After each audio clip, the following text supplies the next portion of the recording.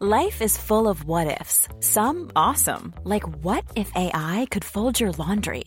And some, well, less awesome, like what if you have unexpected medical costs? United Healthcare can help get you covered with Health Protector Guard fixed indemnity insurance plans. They supplement your primary plan to help you manage out-of-pocket costs. No deductibles, no enrollment periods, and especially no more what-ifs. Visit uh1.com to find the Health Protector Guard plan for you. One size fits all seems like a good idea for clothes until you try them on. Same goes for healthcare. That's why United Healthcare offers flexible, budget-friendly coverage for medical, vision, dental, and more. Learn more at uh1.com. Hello everybody and welcome to your latest edition of Red Men Bite Size. My name is Dan Clubb. It is Thursday the 31st of August, which of course means it is transfer deadline day Eve. That's right, everybody. The madness, the chaos and the talk of transfers will end about 11 o'clock on Friday night, possibly, maybe not. The Saudi Pro League window continues after, so there's a good chance we'll still be talking about transfers afterwards as well, possibly even Mohamed Salah. But for the meantime, that's a problem for another day, we hope. Ryan Gravenberch is, of course, the talk of the town right now. There's been discussions of Ryan Gravenberch. Liverpool are in contact with Bayern Munich. They're in negotiations with Bayern Munich about the Dutch midfielder. There've been some emerging reports throughout the day on this. Christian Falk, the Sport Bill chief reporter, says Ryan Gravenberch was not involved in team training for Bayern Munich because of the negotiations that are ongoing between Bayern and Liverpool for the transfer. Fabrizio Romano has also been talking about it. He said that he understands Liverpool have confirmed to Bayern they're officially ready to bid and the bid will be submitted for Ryan Gravenberch. The clubs have been in contact since Monday. Formal process will start once Bayern give the green light as they need a replacement. He also finishes by saying that Gravenberch wants the Liverpool move, which is a big plus in this because we've seen what happens when Liverpool go after players that don't necessarily want to join Liverpool and it doesn't end particularly well for us. Really made up for this one. Anyone who's listened to this before, listened to me on one of these before, will know. Really like Gravenberch, really like his profile. Liverpool have wanted him for quite a long period of time now. I think although he doesn't tick the out-and-out six box, he's not a pure lone six. He can't be that defensive midfielder on his own. I think he's got loads and loads of positive attributes that we will absolutely love should this deal happen. He's 21, so he obviously doesn't fill one of the non-homegrown slots either, which remains a factor. The deal could range between anything in sort of 25 to 35 million, which is an absolute bargain for a player this talented. He's big, he's strong, he's physical, he's an athlete. He ticks that multifunctional box because he can play as a 6, he can play as an 8, he's also played a little bit as a 10. One of the issues you had at Bayern Munich was the fact that he was so, they sort of pigeonholed him into being so attacking, he couldn't get in past like Musiala, Thomas Muller, so I think we've got a real talent. And I think it's a player that it clearly hasn't worked for. He's going to have a point to prove if he comes to Liverpool.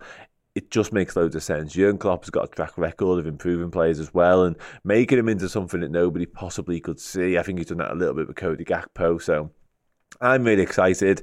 I really hope we get it done. It adds to our squad depth. It makes us look a whole lot better when it comes to the bench and stuff like that. Because as much as I like Curtis Jones, Thiago, obviously Harvey Elliott, they've got their issues. Like two of them I just mentioned, they're injury prone in Jones and Thiago. So once you go beyond Endo, McAllister, Szoboszlai, you do start to question how deep our squad actually goes. And with Europa League, with Carabao Cup, FA Cup to come, it's important that we had that strength in depth. And Ryan Gravenberch just adds another high quality option. So don't read too much into the fact that he isn't perhaps the DM that we all hoped and dreamed for, and it hasn't worked at Bayern Munich. I think should this deal happen, Liverpool have a really promising player on their hands who could be good for quite a few years to come as well. And I think Jurgen Klopp, most importantly, will be delighted to get this piece of business over the line.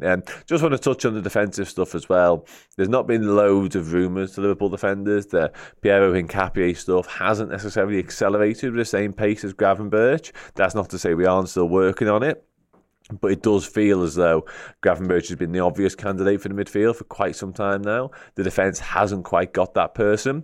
But I spoke to Neil Jones this morning on our Journal Insight, and he essentially said that Liverpool continue to look for a defender, and he doesn't necessarily rule out anything when it comes to deadline day. So it's going to be a fascinating one. Who knows what comes from left field? Perhaps a Arthur Melo, Ozan Kabak, Ben Davies-esque arrival is scheduled, is on course. We'll have to wait and see. And I mentioned him earlier. Mohamed Salah watch remains very much on the agenda, unfortunately. Al Ittihad, the club that are trying to take the Egyptian king away from the Reds. But it remains a firm no from Liverpool's stance, of course. There was even talk of a medical, and there was talk of Newcastle being Salah's last game for Liverpool. Salah was in training for the Reds on Wednesday. He had a day off on Monday. He went sightseeing by the looks of things in London. But it looks as though, certainly before our window closes, there'll be no movement on Mohamed Salah. Jan Arge Fortoff was talking about it yesterday on Twitter as well. But it does seem like Liverpool remain very steadfast in their stance of the fact he's going nowhere. Next summer, possibly even January, could be a different conversation. But as things stand, I think Liverpool will be continuing with Mohamed Salah as a key component in their side, which is just great news for everyone involved. For what it's worth, I don't see where there's a world whereby you want to sell Mohamed Salah. I certainly don't want to live in that world. Definitely if it happens next week when the Saudi Pro League window remains open beyond hours, that's not a conversation I want to be having, quite frankly. But yeah, I think for what it's worth, I'd be looking at around 250 million to sell him right now. Something absolutely obscene, possibly even more, to be honest, given the lack of time we'd have to replace him. And next summer, I still think you're talking 150 million, to be fair. I do. I think he's that good. He's that pivotal. There's a bigger problem next year because he'll be in his final year of his contract and stuff. But when you're talking with the Saudis, some of the money they've been spending this summer, I don't think any fee is necessarily off the cards. Just want to touch on some potential exits and one relatively confirmed exit as well, for that matter. James Pearce tweeted this morning about Nat Phillips' loan deal to Celtic. That has more or less been confirmed now. It's not rubber stamped, but it looks as though the 26-year-old will be up to Glasgow to join Brendan Rodgers up at Celtic, the Scottish Premiership champions, of course. And it will be a low move until January, which is strange. And it's been suggested that it will be reassessed at that point. And I know Celtic have got some injury problems in defence of their own, so maybe that's a factor in this. But the fact we're allowing Nat Phillips to go suggests to me we also let Billy Cometio go earlier on this week. That's two defensive options. Now, I know we got Joel Quansah, who came on at Newcastle, obviously, but it does maybe, hopefully, suggest that you've got something in the pipeline, in the works, in terms of defenders. But again, that might be me being ultra optimistic, and Nat Phillips could just be off to play some footy. It's the Old Firm derby up in Scotland as well on the weekend, so a bit of a baptism of fire potentially for him. But given the scenarios he's dropped into for Liverpool, playing in the San Siro, turn-ins, last hand and all that stuff, I think he'll deal with the pressure just fine. And I hope he does well. He deserves it. He deserves to play some actual football, and good luck to him on that move. Tyler Morton is another one who could also be on the way out. Bobby Clark also, two youngsters there in the midfield who could well find themselves loaned out at Liverpool Football Club between now and Friday's deadline. But that's just about all for the news. Ryan Gravenberch obviously is the headline story. He has chosen Liverpool, by all accounts, over a move anywhere else. He doesn't want to stick around at Bayern Munich anymore. He wants to go and play footy. He wants to be part of something. And that looks like Liverpool could be about to capitalise on it. Again, I really hope we do. Really like him. I think he massively improves our squad options. Liverpool continue on the search for defender as well. Nothing's been ruled out between now and the deadline.